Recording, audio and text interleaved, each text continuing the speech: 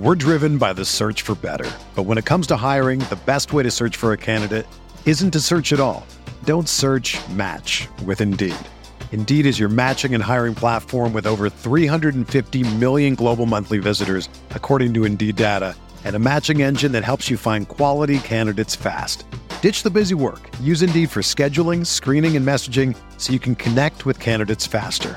Leveraging over 140 million qualifications and preferences every day, Indeed's matching engine is constantly learning from your preferences, so the more you use Indeed, the better it gets. Join more than 3.5 million businesses worldwide that use Indeed to hire great talent fast. And listeners of this show will get a $75 sponsored job credit to get your jobs more visibility at Indeed.com/Blue Wire. Just go to Indeed.com/Blue Wire right now and support our show by saying that you heard about Indeed on this podcast. That's Indeed.com/Blue Wire. Terms and conditions apply. Need to hire? You need Indeed. It's your True Faith Newcastle United podcast. Leicester City 2, Newcastle United 4. And you've got myself, Alex Hurst, Simon Campbell, Mark Corby, and first-timer on the True Faith podcast free show, Emil. Emil, we're delighted to have you. Hell of a performance that, wasn't it? It was an incredible performance. Leicester on a Friday night, you can't beat it. It's just a shame that we couldn't have any fans there. It was the performance that we expected against Arsenal. And I was just thinking about this before we came on. I feel like Steve Bruce's Newcastle United is like a Two Ronnie sketch, in that we always seem to do the performance that should have happened the week before. It's a bit like the mastermind thing, you know, when he's answering the questions in the wrong order. So he'll give us the question and then he'll get the wrong answer, but then the next one will be the correct one. So you know what's going to happen next week, what should have happened against Leicester, where we're going to get spanked. We're probably going to absolutely get done in by Man City. They'll bring guns to the match. Yeah, wow. What a start. There we go. I totally agree with you, Emil, and I think amidst the euphoria and Simon Campbell, you saw it yourself this morning. Greg's and Sandy Lane rammed. Newcastle have won a game, and it'll be the same across the region, I'm sure. But I think there is also that question of like where was that last week? And I suppose from my point of view, I kind of feel like the start of the game was probably more of the same against Arsenal. But once we get past that first 5 minutes, and we're not a goal down, there's this collective realisation, plus maybe a little bit of Joe Willock, who we'll talk about lots, I'm sure, kind of realising, wow, we're in this game. These aren't that good. So I'm not trying to excuse Steve Bruce's passive, nonsensical shite that was turned out against Arsenal and against many others. But I do feel that if we don't concede an early goal, there's maybe a little bit of a natural reaction from the players, like, let's get into these type of thing, because we've talked about it a lot on the podcast, lads, and lots of other Newcastle fans have had the same conversations, I'm sure. Surely it cannot be the plan. It cannot be the plan to let the opposition have all of the ball, all of the territory, all the shots, and all of the goals. Like, that cannot be the plan of the team, because you will lose those games quite comfortably. I mean, Si, for you, what was the biggest difference yesterday? Because it was different and it was magnificent. See, I think it just happened to work against Leicester. That what you've just said, surely the plan wasn't to sit off and let them have loads of the ball. It probably was. I think Leicester found it very difficult to get anywhere in the first 10-15 minutes, and that frustration showed quite quickly. And they started committing bodies forward because they're trying to get through basically two banks of five almost. They weren't getting anywhere. They were having no joy getting anywhere near our box whilst having a lot of the ball. Now, as soon as they started committing, their wing backs forward and even centre halves marauding to the halfway line, it left gaps, and that's when we started to exploit it. I think they just underestimated they probably expected us to perform like we did against Arsenal with no energy, no urgency, like we didn't really give a shit. But actually, they got the opposite from Willock, Almiron, Maximan early doors, and Wilson, and they just could not deal with that every time.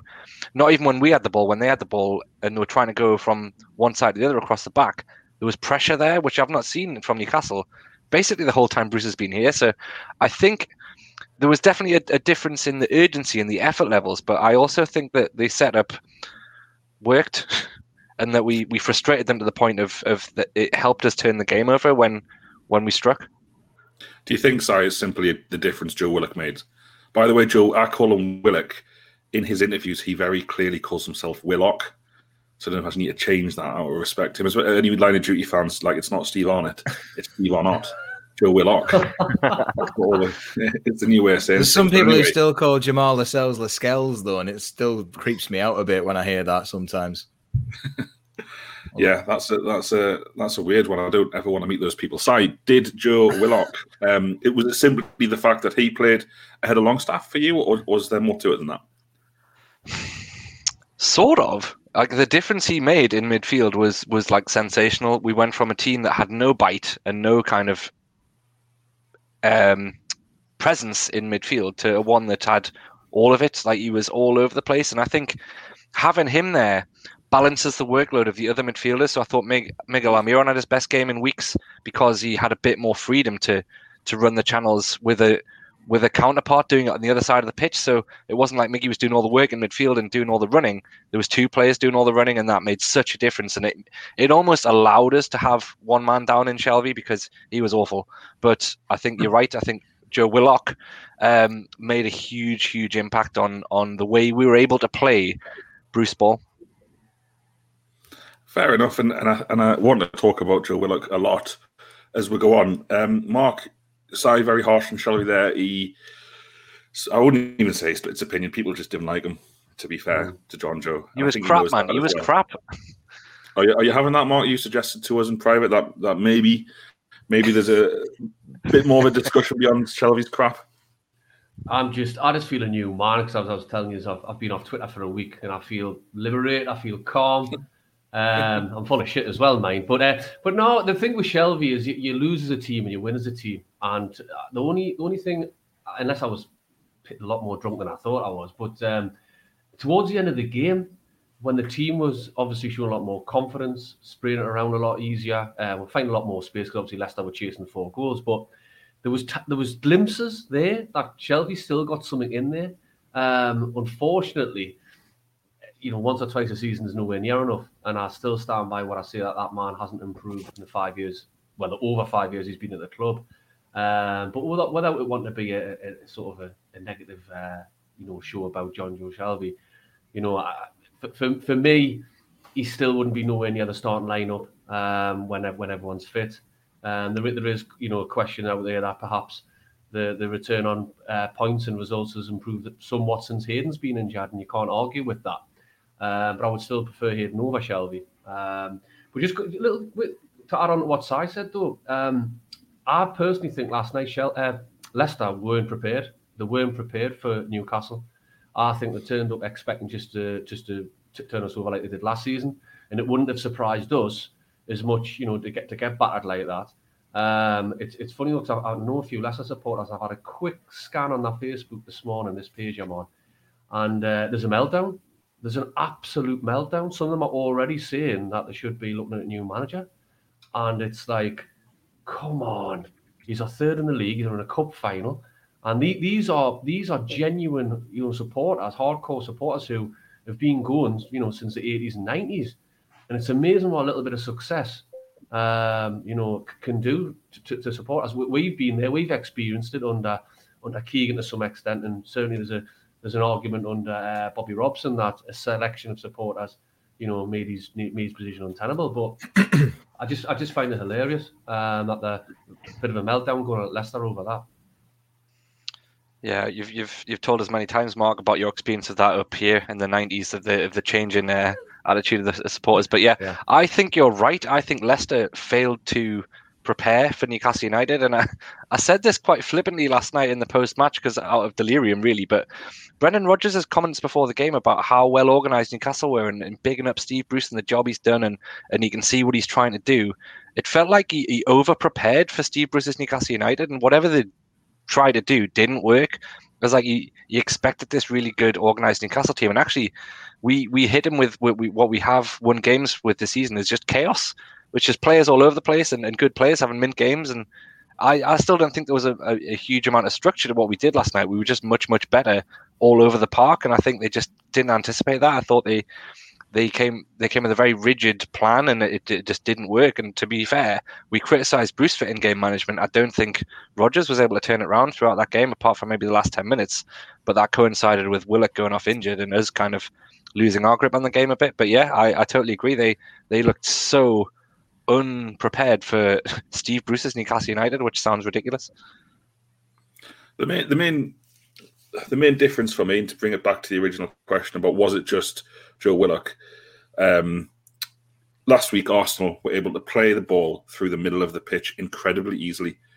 Balls breaking the lines. Not that we had any lines because we're a disparate mess against Arsenal, but I felt, and to stick up for John Joe a little bit, and it's kind of a backhanded compliment this, because running shouldn't be something you compliment a player on. But I don't know if you could hear this. I always, if I can, watch the games with the crowd noise off, the fake crowd noise, which I hate. And as a result, when you watch Newcastle play, you just hear big Steve Agnew's voice booming from the sidelines for about 90 minutes, screaming. It must be so annoying for the opposition bench. Like, will you shut up, man? I'm trying to watch the match. And he was, anytime any player got near John Joe, Steve Agnew was screaming at John Joe, into him, John Joe. Like, the word John Joe is just in my head last night as I slept and had nightmares about John Joe Shelby needing a coach to shout at him to run. But what you did see, in your right side, about Almiron's almost liberated role. Fantastic pass for the fourth goal, by the way, from Almiron. That's kind of a little reminder of his quality in the final third, even though he's been played as a holding midfielder effectively, is that Willock and Almiron and Shelby getting into people, getting into Maddison, making them go out wide, almost looked like a good tactical plan. Because with Jamie Vardy in the team, Jamie Vardy's an excellent player. We all know what Jamie Vardy is. But he isn't a kind of Callum Wilson. He isn't get the ball in the box and get me head on it.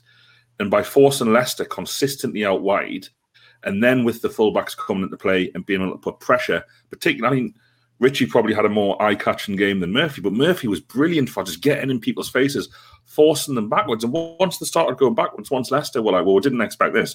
We expected to waltz up to the box, pop it off, and someone have a shot.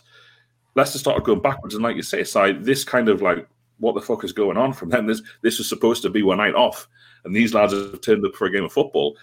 Really unsettled them, and then you've got Joe Willock, hurrying, hassling, nicking the ball off them, and all of a sudden Newcastle are 2-0 up. And I feel like when Leicester go back in at half time, they're very much like, what on earth has just happened, Brendan? You said Steve Bruce was good, but no one wouldn't believe you.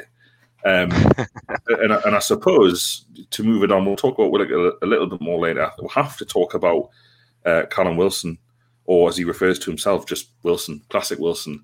Amelia, you're a big fan. I do. I love the arrogance of strikers. I think that, we want a striker who's going to be greedy. We want the striker who's going to try and do it all himself, because that is what we've had drilled into us through Alan Shearer.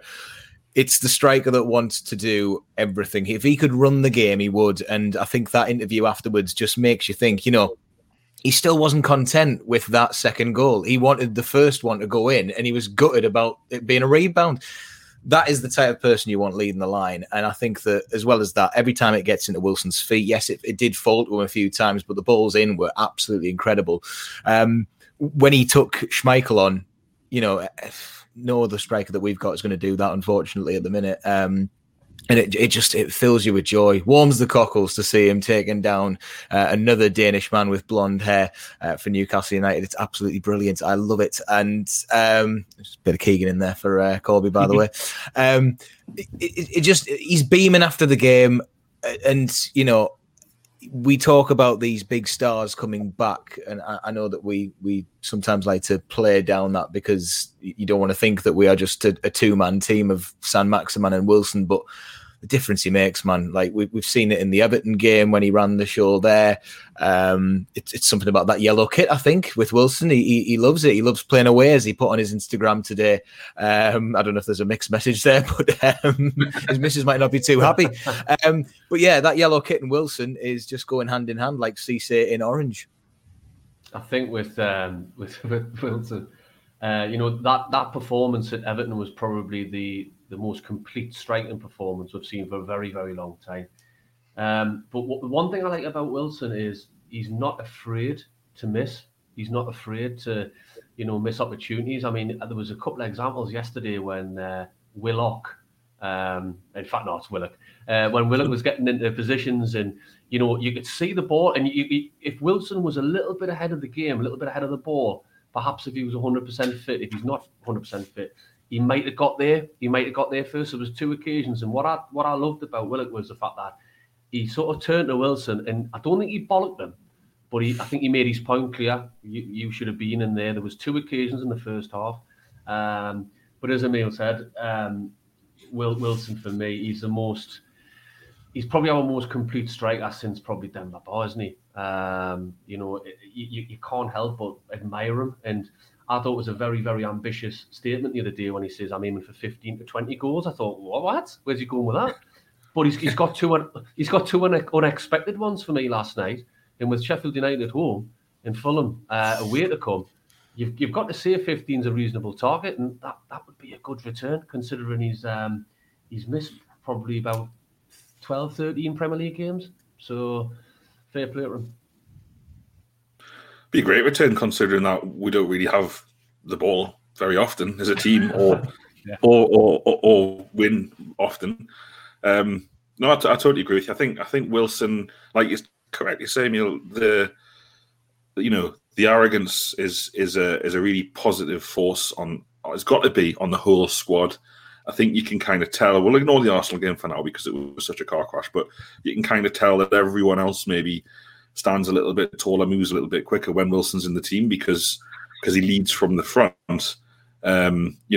You're right, Emil, about his post-match interview, but he also said through the week that he wasn't satisfied with 10 goals. That's not very Newcastle United. I don't know whether it's because he doesn't really spend much time at the training ground, but it doesn't seem to have infected him yet, the kind of acceptance of mediocrity. And as a fan, that's what you want to hear. You want to hear, like Steve Bruce is saying after the game yesterday, we might talk about his post-match comments as usual a little bit later, but he's like, I think we're up to 13th or something.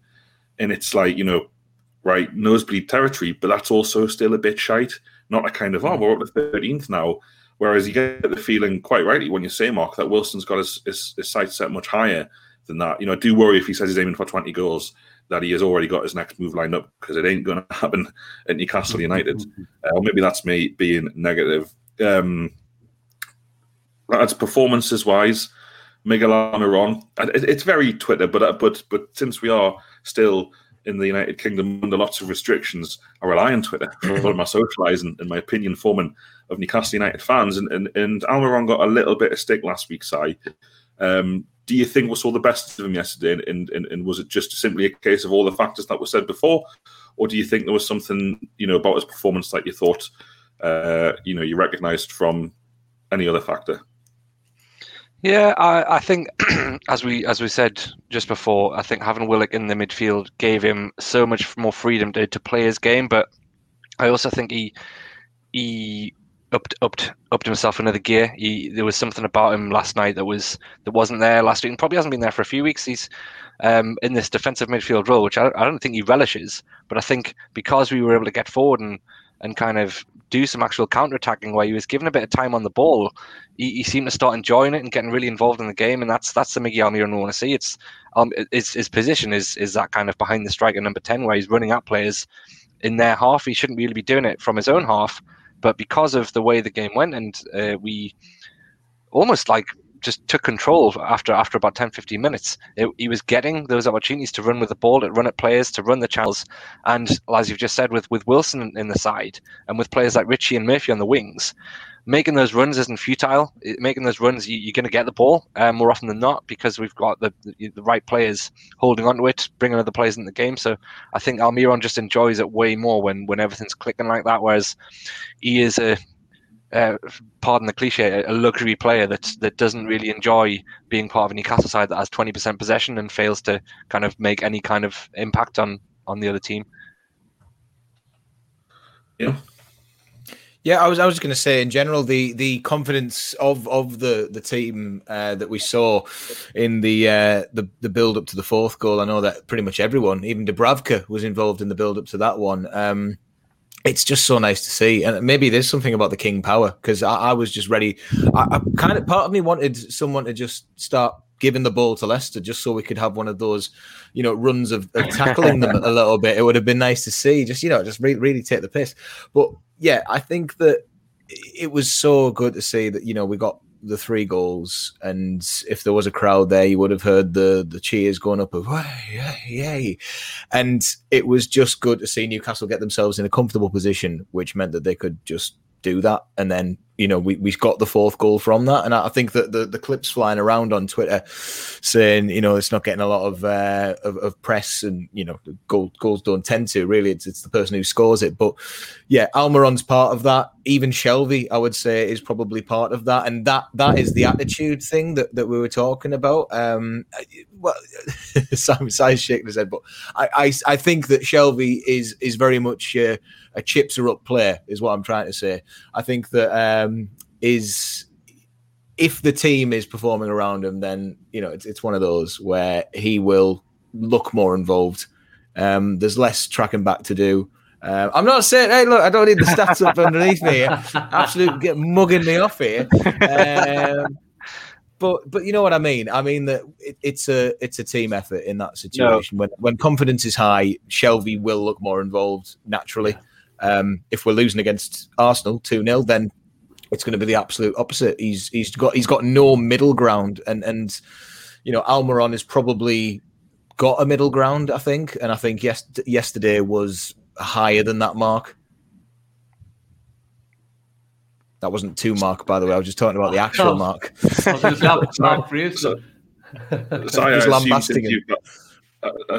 I assume, Si, since you've whacked those stats on screen for people watching on YouTube, and just could you read them outside, because the thousands who listen to this can't see it. Yeah, I legitimately thought Shelvey was poor yesterday, and we won in spite of him. John Joe Shelvey last night. This is a kind of our creative talisman midfielder. Total shots 1. Total passes, and he played the full game, 28, which pretty good for Newcastle, because we normally complete about 28 passes as a team. But I think his pass success was 64% though. So what's that like? About 18 of those passes went to a Newcastle player. One of them was a key pass, and he made 0 tackles in his kind of marauding around our own half, playing all game. And I know what you said earlier, Dodgy, about him. He did kind of shepherd the play towards the wings, and then maybe that was by design, but he hasn't tackled one Leicester player in 90 minutes. I don't know what he brings. I would love to see Sean Longstaff playing the Shelvey role in a team that has Willock and Almiron, because I think Longstaff has a passing range. He can shoot. He can get up and down the pitch. He's a bit more athletic, but he's got the attributes that Shelvey's supposed to bring to the team of being creative and being able to move the ball quickly to create counter-attacking opportunities. So, in my opinion, that's the one change I would make for the Man City game. Do you think that he's actually going to lose his place, though? Because we've had this conversation about Lascelles before. If he's perhaps looking like the weakest centre-half, that captain armband just protects anyone who's got it, unfortunately. And that is the issue here. It seems as though as soon as Shelvey is vice, they're not going to give it to anyone else. I mean, I'd love to see Richie get it. I'd love to see one of the other players, even Wilson, lead the team out. But it just seems as long as Shelvey is kept as vice-captain when Lascelles isn't there, he's undroppable, and that seems to be the thing that everyone's forgetting. I think when people are like, "What's he got on him?" Why is he not dropping Shelvey? It's like he's got the captain's armband, so he's not going to drop him. It's just one of those weird things, and it feels like Steve Bruce is like a traditionalist who, like, you're like, well, we're not going to take the armband off him, are we? He's worked. Yeah, it's like taking like a lollipop off someone at a play school, saying, well, he's worked hard for that, and we're not. He's eaten half of it already, so we're not going to take it out for the rest of it.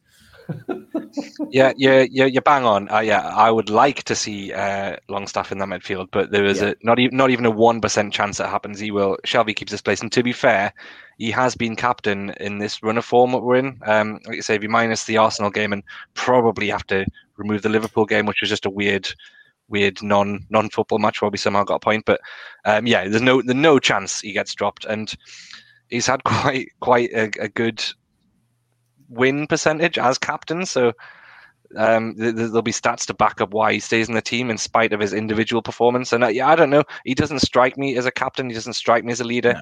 His presence on the pitch doesn't come across as someone like Richie beside him. But I suppose I would say that the team was full of leaders last night. I think Wilson leads from the front. I thought you've always got Richie on the pitch kicking people up the arse. I thought Fernandez was excellent, and with Dummett beside him, who is for his faults, he's been around a long time. He's an experienced player, and Dubravka just adds that air of kind of calmness to the back. So I think there's leaders all over the pitch to the point where, does Shelvey need to make that much impact as captain, or is it just a tokenistic, he's our highest paid and Steve's most loyal servant, that he's just going to assume that role? So yeah, you're right, he will never ever be dropped, but I would like to see it one day. I think it's just a quick one to finish on Shelvey. Him and Darlow have started more Premier League games than anyone else. They've both started 25. So there's it's that old argument, isn't it, Si, where does a player do enough in training to merit a starting a guaranteed start when it comes to match day? We had it with Shola for many years. I can't remember which player we were talking. Was it Joe Linton at the start of the season? What are they doing in training to merit a start? And it goes to something what was said before the game as well from the pundits, as well as it's still used as an excuse. Yes, we will look a weaker team. We are a weaker team without St. Maximin, Wilson and Almiron. That's been used as an excuse and a reason throughout the season. But if you look at how many games have actually featured, I've just double-checked before we come on. Almiron's featured in 30 Premier League games. He started 24 of them. Wilson's featured in 25. He started 22. And St. Maximin's featured in 21. He started 15. So even though we've missed him for a considerable chunk collectively, they've still played a hell of a lot of games. So maybe it's time to stop using it as an excuse and just try and build on what we're doing now. I think, is it 2 defeats in 9 Bruce is using? I'd rather look at it from a positive. Is it 10? So I'd rather look at it from a point of view of, look, we've took 11 from 18 since the Brighton game. Was it 11 and 54 something before then? And then we're starting to score goals. We're averaging 2 a game since that Brighton game. You've got to look at it as a positive. I think it's just a little bit, when you start thinking, I know we'll probably get to that point, but when you start thinking about next season, there's a lot of players in that match day team and the squad you really don't want to start next season with, for me. We've mentioned Fernandez and Wilson and proper leaders. Shelvey's not a leader for me, and I think Si's stats has probably backed that up in regards to his in-game play last night, if you want to put it that way. Chris Waff of The Athletic and a friend of the show did an excellent piece about Newcastle United since the gloves came off after Sheffield United. John Joe Shelvey has played every minute of every game since that fixture when he was dropped, I think, for that game. So yeah, he's probably here to stay. Let's take it back away from John Joe on to Joe Willock. I mean, we've talked already about the impact that he made and potentially transformative effect on his teammates and the rest of the team. 5 goals in 10 starts for Newcastle, possibly, or not even that. Sorry, 5 goals in 11 appearances. Yeah. Alan Shearer-esque level of goals to game ratio. I'll open this up to you, lads. Who wants to talk about his performance and what you were impressed by in particular? Fastest finger first. I was just going to jump in straight away. It's just a breath of fresh air having him on that pitch. He's everywhere we aren't prior to him joining us. We saw it the first game. Was that the Southampton goal, where immediately everyone said that San Maximan's finally got someone to run the ball into the box to, and there he was, and he scored the goal. Amazing. That's the way to get your fans on board. But equally, Tottenham game, the header, when it bounced off the post and in, that was another one. West Ham, right position, right time. Same thing happened with Liverpool, but he was actively trying to score a goal in that game. Like he's a person who I always describe it as being the lads from up here, but sadly they've kind of not done it as much recently. But the lads who are literally going to run through a wall to make sure that Newcastle United get a result. Richie's one of them. Since he's come back in, that's great. But yeah, Willock has certainly done that. And yesterday, getting a full game out there, the first goal, the way that he just went round Soyuncu was amazing. I know it was a little slip, but again, just doing the stuff that is unheard of in this Newcastle United team. And then he was there again. I think that he set off the move that I mentioned before about the 4th goal. It was Willock that won the ball, and then he passed it around, set the thing going. I thought that it looked like he would set himself up, but there's just communication there. And I know he's young, but imagine what he's going to be like in 3 years. I think for me, it's his enthusiasm. It's a cliche in football, but you can see his hunger. Yep. He wants to be a top player. As I said before, he's not frightened to turn around to players like Callum Wilson and say, "Look, mate, you should have been in there. I'm grafting my arse off. You're getting in positions, putting balls in the box. You should have been ahead of that." And that's what I love about him. He reminds me a little bit like Lee Clark in a way. Lee Clark was very, very good at that. He would dictate the play. He would pop into positions where you just didn't expect them. But for me, the fact that he can grab goals, and as you say, Alex, his goal ratio was fantastic. And the problem we've got now, and I don't want to take it down to a negative because we've got him for at least another 3 games, but how the hell are we going to sign him next season? Because we've got to sign him. We've got to sign the lad and build the team around him. For me, can I just jump on that one there? We discussed this on the preview on Thursday, just about getting players, and I did make a point of saying that Bruce does seem to have some sort of magic word with Ashley that gets his man. So the fact we got Wilson, the fact that we got Willock on the loan anyway, I don't know who's pulling the strings with this one, but especially with getting the ghost Ryan Fraser and who was the other one, Lewis that we got. Yeah. It did seem like they were very Bruce signings, so he seems to do something that just appeases Ashley, which we know what that is, in order to get the man. So maybe this will mean that we get it, but again, this all comes down to what's going on outside of everything else at the minute, unfortunately, with Ashley. Just to finish it on my point, I hope he's there next season because you can already see that he's got an affinity with the club. You can sense that there's a relationship building with the supporters, and that lad playing in front of a pack St James's Park who will back them 100%. That could take him to. I'm being premature here, but I think what I'm trying to say is that'll take him to a level that will really make him probably fall in love with the football club. He hasn't played in front of us yet. Yeah, I agree. I think that's the only hope we have is that he gets bitten by that bug, and he's a sort of player that it could happen with because the fans will love him because of the impact he's had, and he does seem to love it. But I also think he's just quite an intelligent lad and speaks well and probably just always knows the right thing to say. So I have no doubt his ambitions are higher than Newcastle, but whether or not another year here, if that was permissible by Arsenal, would be what works out for everyone. I can't see us buying him because I can't see us spending the money, but if there's a way, I think he looks like he's up for it, which is really encouraging.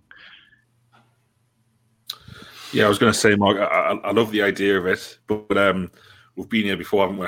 Like Remy said all the right things and, was loving Newcastle and then couldn't wait to be away from it. Which you can't blame these players, can you, for wanting to play European football and play with better players. But I hope you're right. For me, I'm trying to think of the right thing to say, which is problematic because we're recording a podcast and a YouTube video. But for me, I think that he's too good, and I hate saying that. I think he's too good. So I think if he was going to come here, if you think about Joe, whatever, 21 years old, where's he going to be in 5 years? So even if he moves to Newcastle, what's the next step for a player beyond Newcastle? And young players are advised like this, and they're talked to by agents and family about this. So it's like, if you move to Newcastle now, where's your next move after that? Because it's unlikely. Newcastle is an unstable football club, for God's sake. Fucking court cases against the league at the minute because the owner is desperate to leave. And then if the owner's desperate to leave, new people bring in a new manager. What does that mean for the players? All of these things will weigh heavy on a player's mind about signing contracts and all that kind of stuff. So I just feel like I think there is a chance we'll get him. And Emil, your point is an excellent one about Bruce managing to do things which no other manager in the Ashley era has managed to do. And if he turns up and says, I want Joe Willock, if we've got £30 million to spend, let's spend it on him, because we do have a fairly, big squad, provided that players are given new contracts who are about to leave. But I just wonder whether Joe Willock would want to come, and and if we take him on loan again for another year, it's very difficult, isn't it? I mean, to build a club around him. But then let's face it, When's the last time he started a game for Newcastle before yesterday? We're all, sat here talking about him. Surely questions. I mean, we are the type to ask questions to Steve Bruce. We might ask them later on. Why has he not played more? It's ridiculous. Why has he not played more, Emil? Well, it's beyond me to say. I think that it just comes down to the fact that Bruce doesn't like to change. He thinks that the team that went out the week before played well enough, so let's keep them all on. It's happened with Joe Linton, and that's why I sometimes do have a bit of sympathy for Joe Linton, because he'll put in the game of his life one week, and then the week after that, because Bruce has kept him there without changing anything, he's expected to do it just again. And I don't actually think anyone's told Joe Linton that's the case with Bruce. But with Willock not getting his game again, Shelvey is the immovable object that Joe Willock keeps meeting there, and somehow he's thrown Sean Longstaff in his path, and Joe's gone, "Oh, I'll have him," and off we go. If we were looking at the ideal scenario, I'd like to see Hayden and Willock line up next to each other next season. That's real two fingers up towards Arsenal and the talent that they've thrown away. But yeah, I've thought about it there. Do you think Willock's a little bit like Mikel Merino? I know that his head did get turned a bit, but certainly seems like that player that really endeared himself to the fans, but then fell short or fell out of favour, which I always think is a sad situation, because he went on to do some good things in Spain. But with Willock, Mark said about where would he go afterwards, and he compared it to Lee Clark. I don't know if he's implying that he might end up at Sunderland at some point. Just a quick point on that. It's a great question, Mourinho. Yeah, it goes to show, though, how desperate Newcastle supporters are to hang the hat on a player. Someone who's that little bit different, who, is not just... I mean, I don't want to be negative about Shelvey, Hayden, Longstaff, etc. But Willock's got that... He's different. He's got something about him. Mourinho had something about him, but then he just seemed to lose it overnight for me, and it was no surprise that he left. But yeah, there's something different about these players, and I think you've sort of turned my head a little bit there, what you're saying, Alex, because the realistic view, what we should have, is Newcastle United at the moment is just drifting, and it's just existing to exist. And we're thinking of planning into next season. And what I was going to say was we should have something to look forward to. And, but at the minute, what you've just said, it's a bit of a reality check. But going back to last night, that's why we enjoy these moments so much and these results, because the unexpected. We scored 4 goals away from home at Leicester, who, will qualify for the Champions League. A little point that was made, though, just before I bring Sai in on that. It was 66 years to the day, wasn't it, that we last picked up a domestic trophy? And then someone made a point, it was 5 years to the day that Leicester won the Premier League, and you think, wow, that's flown. But then you think, Leicester's won the Premier League and Newcastle still haven't. We went down that season. It's always tainted for me. Someone was talking about it the other day. I was watching. In fact, it was the Andrea Bocelli clip came up, and I still think that is one of the most bizarre things I've ever seen in football. But equally, one of the most beautiful things. I mean, Claudio Ranieri telling Leicester fans to just shut up while his mate sings some opera. It's a class. I was like, that is amazing. That is what I mean. Who the hell would we get? I mean, we're going to get someone like Robson and Jerome doing a sing along on the pitch with a side. Helping of Jimmy Nail doing Big River as the sun goes down. I would love that. I've kind of gone into my fantasies here, but look, that season is completely tainted for me, because I was like, oh great, Leicester won the league, but Newcastle went down. Why can't we have nice things, man? It's not fair.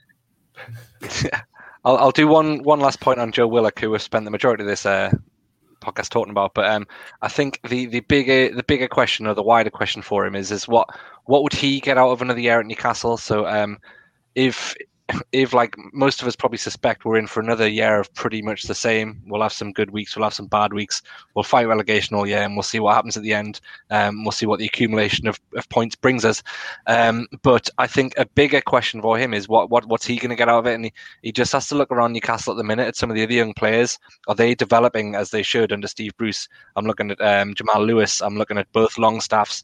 I would even include Joe Linton, who's only 22, 23. Like, are these players developing at a key point in their career? And are they the examples to follow? Is there's a Newcastle setup, coaching, and the way we approach football best for him? And yes, it's definitely working for the minute. I mean, his value must be increasing by 5 million a week at the minute, but he'll be looking at that, and he'll not be stupid, and his agent will not be stupid, and I dare say the lads at Arsenal will not be stupid. They'll be saying, I don't know, mate. I don't know if that's a long-term plan for you. So that's my only concern, is that even if he wants to, he might have to just think about whether it is what's best for him, and hand on heart, it's not what's best for him. And I'm sure there's plenty of the above who would agree.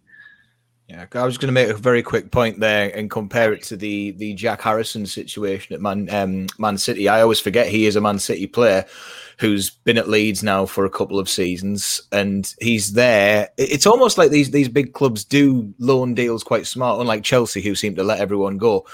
It almost keeps them warm, and it keeps an eye on them, and they can do good things. And I think that with Arsenal, it might play into our hands here. Maybe I'm being speculating a lot here and really overestimating what we can do. But if you think about the way that Arsenal are at the minute, Arsenal have just gone out of Europe. They've not qualified for Europe for the first time in 15 years? 25. 25. Is that it? Wow. God, how unfortunate for them, poor bastards.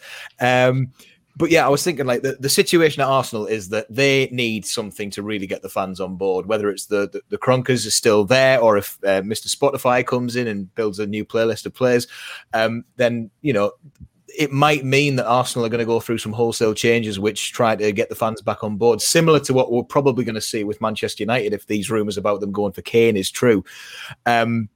Arsenal probably need someone bigger name than Joe Willock, regardless of ability in that centre mid. And I think that, they've earmarked Odegaard to be part of those plans, and he's fit in quite well. So maybe we will be lucky to get Willock for another season, and then, we'll literally just tie him up in the training grounds and just, say the right words, play him Pewley Belter on repeat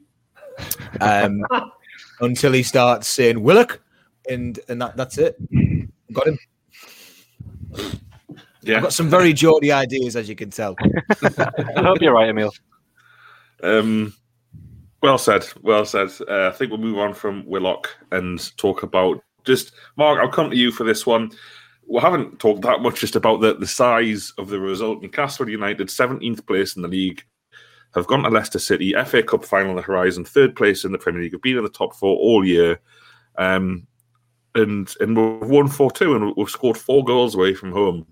And we probably could have scored more if you're being really critical on St. Maximin, who had a very average game, and it's a really good thing.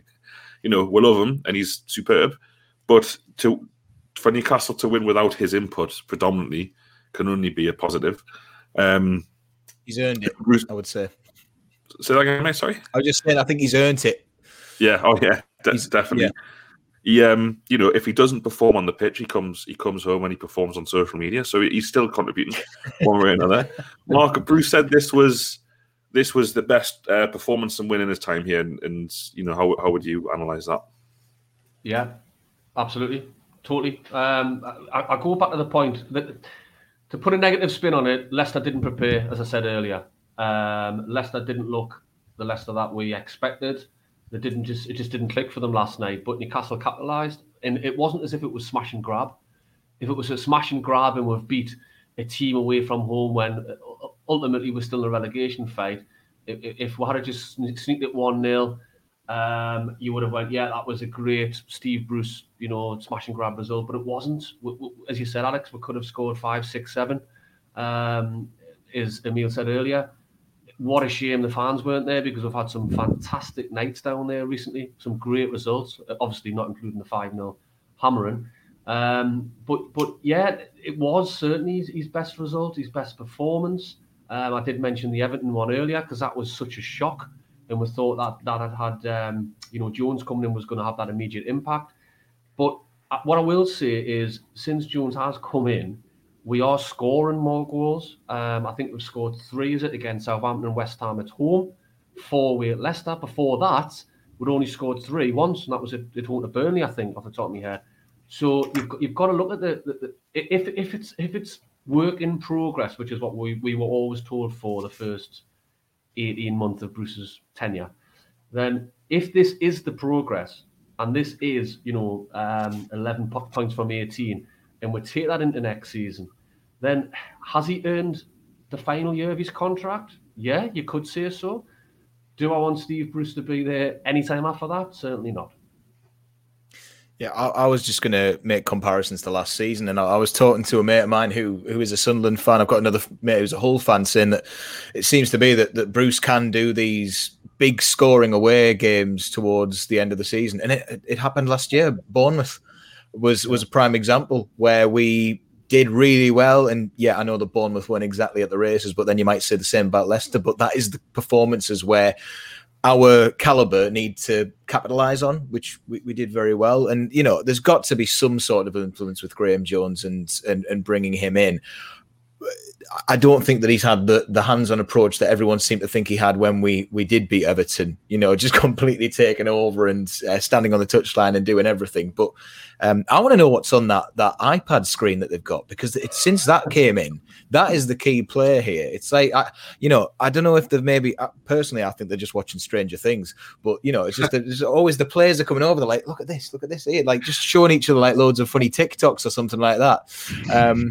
But maybe that's it. Maybe it's just the good feeling from the bench is what we're getting now. I think what's on that iPad is someone reminding Steve Bruce not to call out anyone in his post-match interview. Just be nice, be diplomatic. Don't mention Craig. Yes, don't mention the supporters. Don't try and play the big fella. Just accept it for what it is. And to be honest, what I will give credit to Bruce for before I bring Si in, is the fact that his interviews now aren't as cringeworthy. They're not as that he's not deflecting it as much. I don't think I heard anything last night where I thought, you're really winding me up here. I'm sure Si may have heard something different, mate. But he's not winning us over, but he's winning us over because he's not winding us up anymore. Imagine that. Imagine when we win a game, he doesn't have to blame his players. He doesn't have to blame the supporters. He doesn't have to blame Craig Hope. Yeah, look. Yeah, I didn't want to spoil last night's results, and I came straight on here to do the post match with Adam. So I haven't seen what Bruce said afterwards, and I haven't gone out looking for it. Alex, I don't know if you're going to spoil my day with what he has said, but I think it's easy to come out after beating Leicester 4-2 away and not put your foot in your mouth. Even Bruce should be capable of that. So I'm going to trust that he didn't say anything stupid. But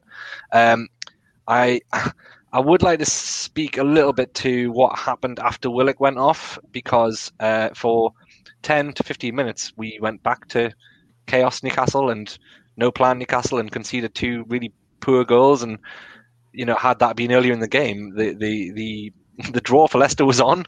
And it's something we've got to cut out. Joe Willock can't be that important that as soon as he's off the pitch, the game goes to shit. I think it was the in-game management was lost again. I think I thought he was trolling us by putting Joe Linton and Jeff Hendrick on. I don't know why do that. Why not just accept that, I've picked my best players and I'm going to accept that this is my best team, instead of pissing people off by putting them on. That annoyed me. But I don't know. I suppose that I'm dwelling a little bit too much. But yeah, this is the first game we've played 80 minutes well. He just needs 90 minutes for me to start thinking, actually, we've got a chance here. He did say after the game that it wouldn't be Newcastle unless we had like a bad end to the game and conceded a couple of goals. And it's like, Steve, that's it's you. Fair enough. We said if it wouldn't be a Steve Bruce side, I'd accept that. But of all the negatives around Newcastle United this season and last, not being great at 3-0 up is the least of our problems. But we're 3-0 up against West Ham last season. We're 3-0 up against West Brom last season. We're 4-0 up here, and at the end of those games, there was only one team going to score, and it wasn't us. But never mind that for now. We can live with that. And I suppose, lads, correct me if I'm wrong here, I can't think of a victory like that. I can't think of Newcastle in the Premier League in the modern era. So I'll go back to maybe like Graham Souness's time, going away from home to a top 4 side and dominating like that. And scoring as many goals. I think it's fairly it's certainly unprecedented in Mike Ashley's time at the club. I mean, you've got Newcastle winning 2-0 at Chelsea in 2012, but they were a good team at the side at the time, and they certainly didn't. That was also goals. I was there, and we didn't dominate them. We smash and grabbed with 2 ludicrous Cisse goals, but it was a tight, nervy game from We deserve to win. Don't get me wrong, but we didn't batter them or anything. You know, we battered Leicester. In the bar. That's always a hard one to say. Wasn't the sorry, Alex? Wasn't the Everton results? Weren't Everton top 4 then? And we were struggling. They were top, I think, weren't they? Up there. Yeah, and let's be honest, we could have scored more. I think Wilson could have easily got 3 or 4. He got the 2, but Everton is one what instantly springs to mind. But I get your point in regards to how brilliant we played, and I think this is why I was saying before. About memorable games in the Premier League. We've had a fair few against Leicester, home and away.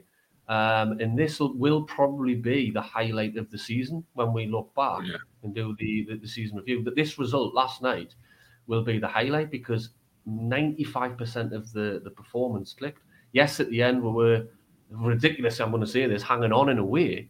If they had got a third one on the 89th minute, as they nearly did, then it would have been shit, what's happening here?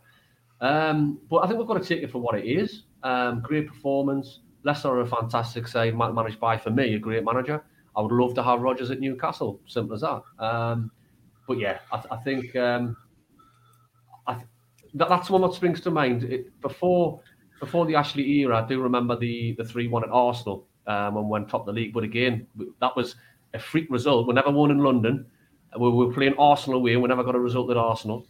But again, as Simon said, It was that was a smash and grab as well. The 3-1 at Arsenal back in 2001. So it could be, Alex, mate. It could be. Yeah, well, just to contextualise a little bit more, I'd say Everton. I've just checked. Mark, Everton was 7th when we played them, but it was tight. I think they got 3rd with a win or something like that.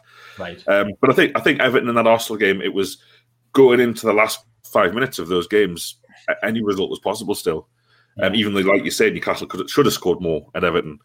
I just caught Newcastle being 4-0 up on 80 minutes in that game is something I've never experienced as a Newcastle fan. I mean, Emil, you put in the chat Tottenham. Do you mean the home game, the 5-1? I just meant Tottenham in general seem to be the team that we always do something against. They're like that. We are their bogey team, if you like. I know that we don't necessarily dominate, but I would say that Tottenham's probably the best we've done with a team who have been around there. I'm thinking back to the Keegan year when we went down and came back. I think Darren Bent opened the scoring, and then we went on to absolutely tear them apart. Martins, I think, scored a couple. 4-1. That was on a Sunday afternoon, 4-1. That would be the one that I would say was the last time. So if you needed one. Yeah. I think even Jeremy scored in that, didn't he? Jeremy loved scoring. Claudio Cachapa scored against Tottenham once. That's how mad Tottenham are when they come to us. They literally shit the bed. Yeah, and then there was the 5-1 when we'd already been relegated with Benitez. Oh, fantastic. Which we smashed them as well. We beat Morecambe 7-0 this season, Alex. You forgot to mention that. That was a massive win. Morecambe. They're in the league. They're in the top league. They're above the conference. Well, just to bring Morecambe back into the fold for a second, which is definitely something I plan to do all along. Newport battered earlier this season. We beat Morecambe 7-0. You want to look at the league table since we beat Morecambe 7-0, flying, bloody best team in the league too. They could go up automatically today, Morecambe. Did Lascelles chin them or something? Morecambe could be playing Sunderland next season. I hope they are. Wow. Right, lads. I think we've gone through most of the plays. We've gone through the big results. Before we kind of talk bigger picture stuff about the future and about Steve Bruce, a little bit of love for Martin Dubravka, who whenever Newcastle do anything, right, anything good at all, particularly under Steve Bruce, to be a little dig there from me. The keeper always has to play out with skin. It's like if we win a game, we need the keeper. Even that Everton game, Caldalo was, unbelievable. Lads, I don't know who wants to talk about him. I'll open it up, but Dubravka yesterday, was it one of his best games for Newcastle? And his 100th appearance in the black and white? I loved him in that pink, I'll tell you that. Honestly, he is he always seems to impress you more and more. For all of the times that we talk about these little slips that creep into Dubravka's game, he manages to just make me look gobsmacked every single time. The big one for me was when I saw him kind of jump to one side. I think it was towards the end of the game when Leicester were really creating an onslaught for him. But he kind of went made the save, fell to the ground. I don't know what he did with his body, but if anyone can replay that clip or has the game recorded, he kind of does what cats do if they're falling out of any height, and they can turn their bodies to land perfectly on their feet. He kind of went towards the ground and then flipped himself. It was incredible. I know that's not really part of the performance, but I still think that, yeah, Dubravka over the last few weeks in particular has been the reason why we have felt like we can compete. And I always feel confident with him at the back. And yes, congratulations to Carl Darlow for everything he achieved this season, but he was keeping the net warm. I've used that twice today, but it's a good one. But yeah, Dubravka in that net, I always say we've got a chance. We've got a chance because no matter how many shots get fired towards him, see Liverpool, we've got a chance of staying in the game at that end, and I think that matters a lot. So, in our current predicament, I think for me, it's hilarious when I look back at his first game against, it was Man United, wasn't it, when Rafa just threw him in, and I remember standing in the corner and we were singing "There's only one new keeper" because no one knew his name, and we still laugh about that now because there's not many players you sign you think, hang on a sec, what's he called again? And there was a fella called Brian Penis, who you may remember in the late 90s, and he made his debut in a pre-season game down at Birmingham. And the fans, everyone was going, what? So his nickname was Watsy, because people were singing "What's he called?" because no one knew his name. Was he a bit of a flop? Yeah, he didn't stand up to it, put it that way. But yeah, I mean, with Dubravka, I mean, I think Darlow was fantastic. But one thing with Dubravka, and we've touched on leaders, he's a leader. You can hear him when you're at a Paxton Indoors Park. You can hear him shouting at the players, organising. He is suspect of mistakes. I wish he would get that out of his game. But since he's come back, we've looked a lot more comfortable. Even though we are conceding, but look, he is up there. Certainly one of our best keepers. Certainly in my time supporting Newcastle. Yeah, I don't know if he's picked up when Leicester's first goal went in, and like you, Alex, I have the crowd noise off. You just heard Martin Dubravka go, "Oh fucking hell!" Well, it's 4-1, and he's absolutely gutted because he had his eyes on the clean sheet. But yeah, his determination is one thing. I don't think that was one of his best games. I think he made a couple of decent saves and a lot of saves you'd expect a goalkeeper to make. But what the difference Martin Dubravka makes, I think, is when the game's tight at 1-0 and 2-0, he makes those important saves and he collects the ball and he doesn't parry it. He catches the ball loads, which takes so much pressure off the defense in terms of the panic that is caused by if he's just getting a fingertip to stuff. So I think the important saves in that game came around half time when Leicester was still, they came out the better side early second half, and I don't know if it was before or after half time, that Vardy chance where he came through and tried to knock it over him, and he just such a big presence, and he just catches it and he's like, nah, sorry mate, not getting past this. So I think at 4-0 we went a bit scattered, and I wouldn't blame him for either of the goals, but he comes into his own at 1-0, and he did this at Liverpool and against other sides. When it's close, he keeps us in the game, and it's such a relief to have that again, because it gives Steve Bruce as Newcastle a chance in any game, whereas I think for a long period, and Darlow played all right, but games just went, and I don't know what it was, and not necessarily his fault, but with Dubravka, you are earning an extra 10 to 15 points a season, guaranteed. Yeah, I absolutely love having him there. And it's interesting what you said there, Mark, about the Man United game. It wasn't a game that I was at, but I just remember everyone saying, yes, he had a great performance, but it was the first time that I think a lot of people had seen a goalkeeper communicating with the players, actually pointing and saying, you go there, you get up that way. Shea Given-esque, you might say. And I know that we've not had a bad run of keepers. For a long time now. It's the one position that Newcastle United seem to flourish in. But I think that a guy at the back doing that and actually doing probably the parallel of what Wilson's doing at the other end, and not being satisfied with conceding or the slightest mistake, and striving to correct any mistake that he does make by pulling off a brilliant save a few minutes later. That is the kind of guy that we've got. And, the balancing it out at both ends. Wilson wanting to make sure he gets that third goal or perfect the second one, and Dubravka shouting fucking hell, which is brilliant. So, yeah, I love it. Passion. I love how Dubravka has adopted a London accent, Emil. Yes. During his time in England. Let's talk about let's talk about Steve Bruce. Let's talk about the season at Newcastle.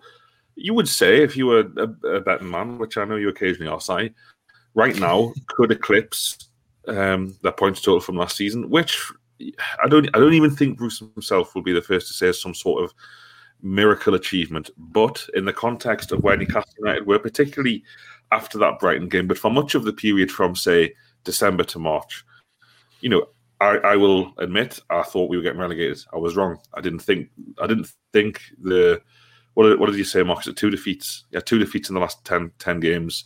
We could be looking at potentially 3 defeats in the last 13. Do you think, Si, there is an argument to say that Bruce, like Mark had said earlier, deserves some credit for the turnaround and to lead the team next season? Whereas I think, the Chronicle did a poll and it was like 99% of people or 95% of people wanted Steve Bruce sacked, which I think is representative.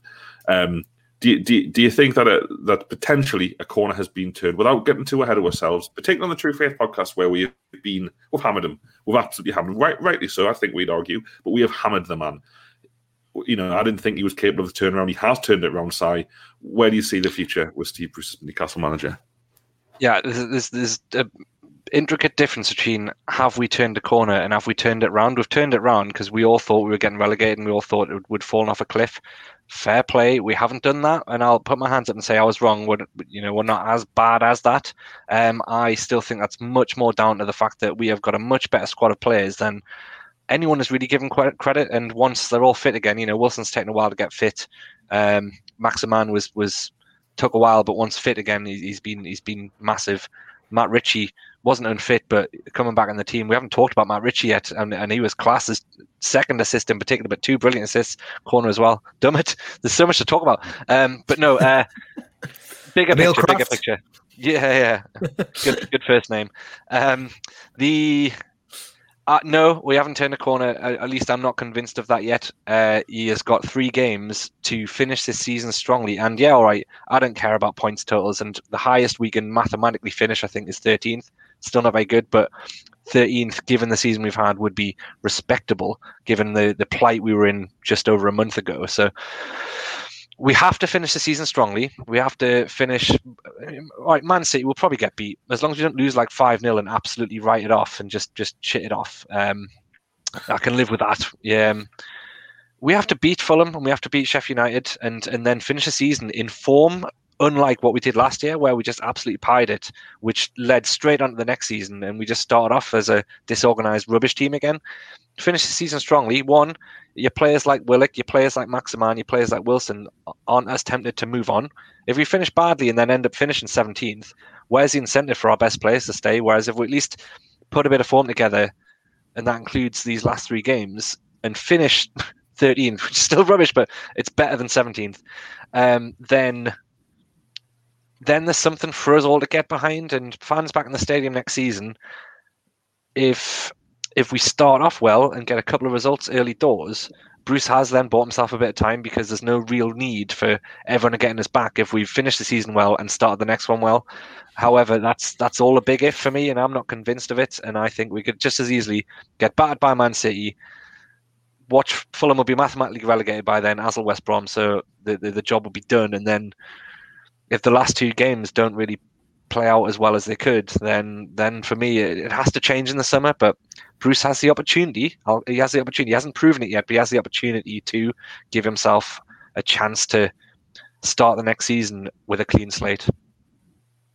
Yeah, I was just going to say as well, I think it was last week, Alex, when you said something about the salvage job, or someone mentioned about a salvage job with the club, saying that would at least make this season slightly more bearable than what it was. But, as well as that, I think that next season is a big one, because we are going to get a full season of fans in the stadium. You'd like to think anyway. I mean, it's still mad to think that Bruce's first season, half of it was played without fans towards the end. And, you might wonder and think, well, what would have happened after the Southampton game when we won away there? If we came back to St James's and played Sheffield United as planned, would we have gone and done better with the fans in the stadium? Because we did really well. And I know there was the argument saying, will Joe Linton play better with the fans not on his back or something like that? And, he got a goal, didn't he? So just for the tinfoil hat there. Yeah, one goal. Yeah, what a goal it was, bundled in. No, the point is, I think that it's going to be down, make or break, really. And it's all about learning from the mistakes. I know that last season ended so badly, and it was compounded by the miserable way that we went out of the FA Cup that was happening. And we had so much hope for that game with fans in on that Saturday night. I still wonder what might have been. But yeah, Si makes a very interesting point, saying that it's all about how we start the next season. And another thing is the teams that are coming up. How do we know that? I mean, who's going to be the Sheffield United next season? Are we going to be the Sheffield United next season? I'd like to think not, but who's going to be that team that completely bombs? Because there is always one. My bet would be whoever comes through the playoffs, because, I mean, Christ, if Barnsley get up, that'd be great, but they're going to be the whipping boys. Someone told me about like their wages being less than one of our players or something. It's madness if that happens, but there will be a team like that. Then you've got the two teams who you would expect to struggle. I mean, Norwich didn't really do much to convince many people last year. But, I mean, the other team, is it Watford coming up? Watford are, I would say, fairly well equipped to stay in the Premier League. But again, Leeds have been an anomaly this year. So we just don't know what to expect. So it's all about that preparation. And with fans in, it's in his hands how we react to that. Yeah, I think the fans in is a really good point. And you look at that Sheffield United game coming up, which lots of people listening and watching this, I'm sure, have entered the ballot to try and get a ticket. That game a few weeks ago was looking like an absolute disaster for Bruce. I think one Premier League club out of the 20 said they didn't want the fans back in because of the logistical issues, and a lot of people assumed that was Newcastle United, though Henry Winter, the journalist who broke that story, said it wasn't. If fans had been organised, like I keep saying, neatly organised, they should have clubbed together, and every club should have asked them if it was their club, and we could have worked it out by process of who he ignored. But he said it wasn't Newcastle, so Bruce has now got that Sheffield United game, and we have the Man City game first, and of course we will have a full Manchester City preview for this week on our Patreon platform, £5.50 a month for lots of extra Newcastle United podcasts. We'd love to have you with us. But that Man City game comes just before the Sheffield United game, and like you correctly say, Si, a great opportunity for Bruce to finish the season on a high, and the players get a longer break this summer. I don't think we'll have any players apart from Cher who will be involved in the European Championships, so the players should come back fairly refreshed, assuming, of course, he signs a new contract. He might not be playing for anymore. But there's a little bit of hope there, and there's a little bit of positivity, and there's a little bit of let's see what we can do. I think your point size is an excellent one, and Craig Hope made this point last night on the on social media when he said he has long said, and I think he said it on our podcast at the start of the season that he did with us, that he said this squad was capable of pushing into the top 10. I would agree with him, and I would say that what we need with Newcastle is some consistency. And Steve Bruce has referenced this in interviews and kind of talks about consistency as this mythical thing that one day, if you're lucky enough, you'll stumble across and all will be well. Newcastle need to be better in every aspect, as a football club, as a football team, as a coaching team. What this result does against Leicester is it shows that we can beat nearly any team in the league, and that is a powerful thing, and that's why it was such a big result last night. I know that if we go to Manchester City and we play like we did last night, we have a chance of winning the game. And what we've seen previously, let's go back to that Cup quarter-final that Emil referenced last season. Let's go back to Manchester City away last season, Manchester City away on Boxing Day this season. Newcastle went into those fixtures hoping to get in, get out with a 2-goal deficit. What Steve Bruce needs to do, if he's going to be anything like a successful Newcastle United manager, is approach the game on Friday expecting and hoping to take something from the game. That's all I want to say. We're not asking, for the impossible here. Let's go into a Premier League fixture against a Premier League team and see if we can beat them. And that's what the previous manager did, and that's what I want Steve Bruce to do. And I don't think it's a lot to ask. Mark, can you take us home and finish this podcast off? I think the thing with Steve Bruce personally, it's too far gone. I think there was a big there was a big sort of campaign last season when there was talk of the takeover or the no takeover, and there was a big thing said that Steve Bruce should be thanked for making sure Newcastle are safe in a position to make sure the club's sold as a Premier League club. Now, we're still waiting to join the dots on that one, but I think the point I'm trying to make is at this point now, Steve Bruce can, for me, walk away and go, you know what, you've had a good end of the season. What you've put the foundations there for some good players to kick on. But for me personally, and a lot of people I speak to and engage with, I think it's too far gone. I think supporters will go back in, and as you've rightly said, end the season positively, start next season positively. There's a good opportunity that the fans will just switch off from that and just back the team. That's the focal point. But I think it'll be one bad performance or one slip up in the media away from supporters going, nah, I'm not having this again, straight back at him. But we've seen it with Souness. We've seen it with Pardew. Their positions at Newcastle become untenable. They become poisonous for Pardew. And when you look back now, I think we all agree, if supporters had been in the ground over the last 18 months, Steve Bruce would not be our manager. He wouldn't be our manager. Yeah, absolutely. I agree. Well said. Well, we've done nearly an hour and 10 minutes. Look what happens when you win a game of football. I'll finish it off by thanking you, Si and Mark. Great to have you on, Emil. Hopefully you'll be back on very soon and hopefully regularly for the listeners, more than one. I'm going to plug for YouTube in particular, but also if you're listening, here you go, hold it up. Brand new True Faith Newcastle United branding. Look at the lovely cover. Isn't it nice? Making a very important point about the Big Six. Be absolutely class if you could buy it. We're ordered more issues this time because we keep selling out. So hopefully, if you buy one, I will post it to you. £2.50 plus postage and packaging. We'll post anywhere in the world. You can also get a digital copy for £1.50. This has been the True Faith Podcast. Thank you to you, lads. Thank you to everyone who has been listening, watching. We'll be back probably same time next week after the Man City game. And before then, of course, you'll catch at least 4 extra Newcastle United podcasts on our Patreon platform. We appreciate your support. Speak to you all very soon. Bye-bye. Whether you're a world-class athlete or a podcaster like me, we all understand the importance of mental and physical well-being and proper recovery for top-notch performance. That's why I'm excited that Unified Healing is sponsoring this podcast. Unified Healing is a new and super innovative global network of wellness centers powered by Energy Enhancement System, or EE System. If you haven't heard of the EE System, you'll want to listen up. This technology promotes wellness, deep relaxation, purification, and rejuvenation. In hundreds of locations across the globe, access to a center is easy and affordable. Interested in experiencing the EE System technology for yourself? Go to unifiedhealing.com/bluewire to learn more and find a center near you. That's unifydhealing.com/bluewire. No material or testimonials on the Unified Healing website are intended to be viewed as medical advice or a substitute for professional medical advice, diagnosis, or treatment. Always seek the advice of your physician or other qualified healthcare provider with any questions you may have regarding a medical condition or treatment and before undertaking a new healthcare regimen, including EE System.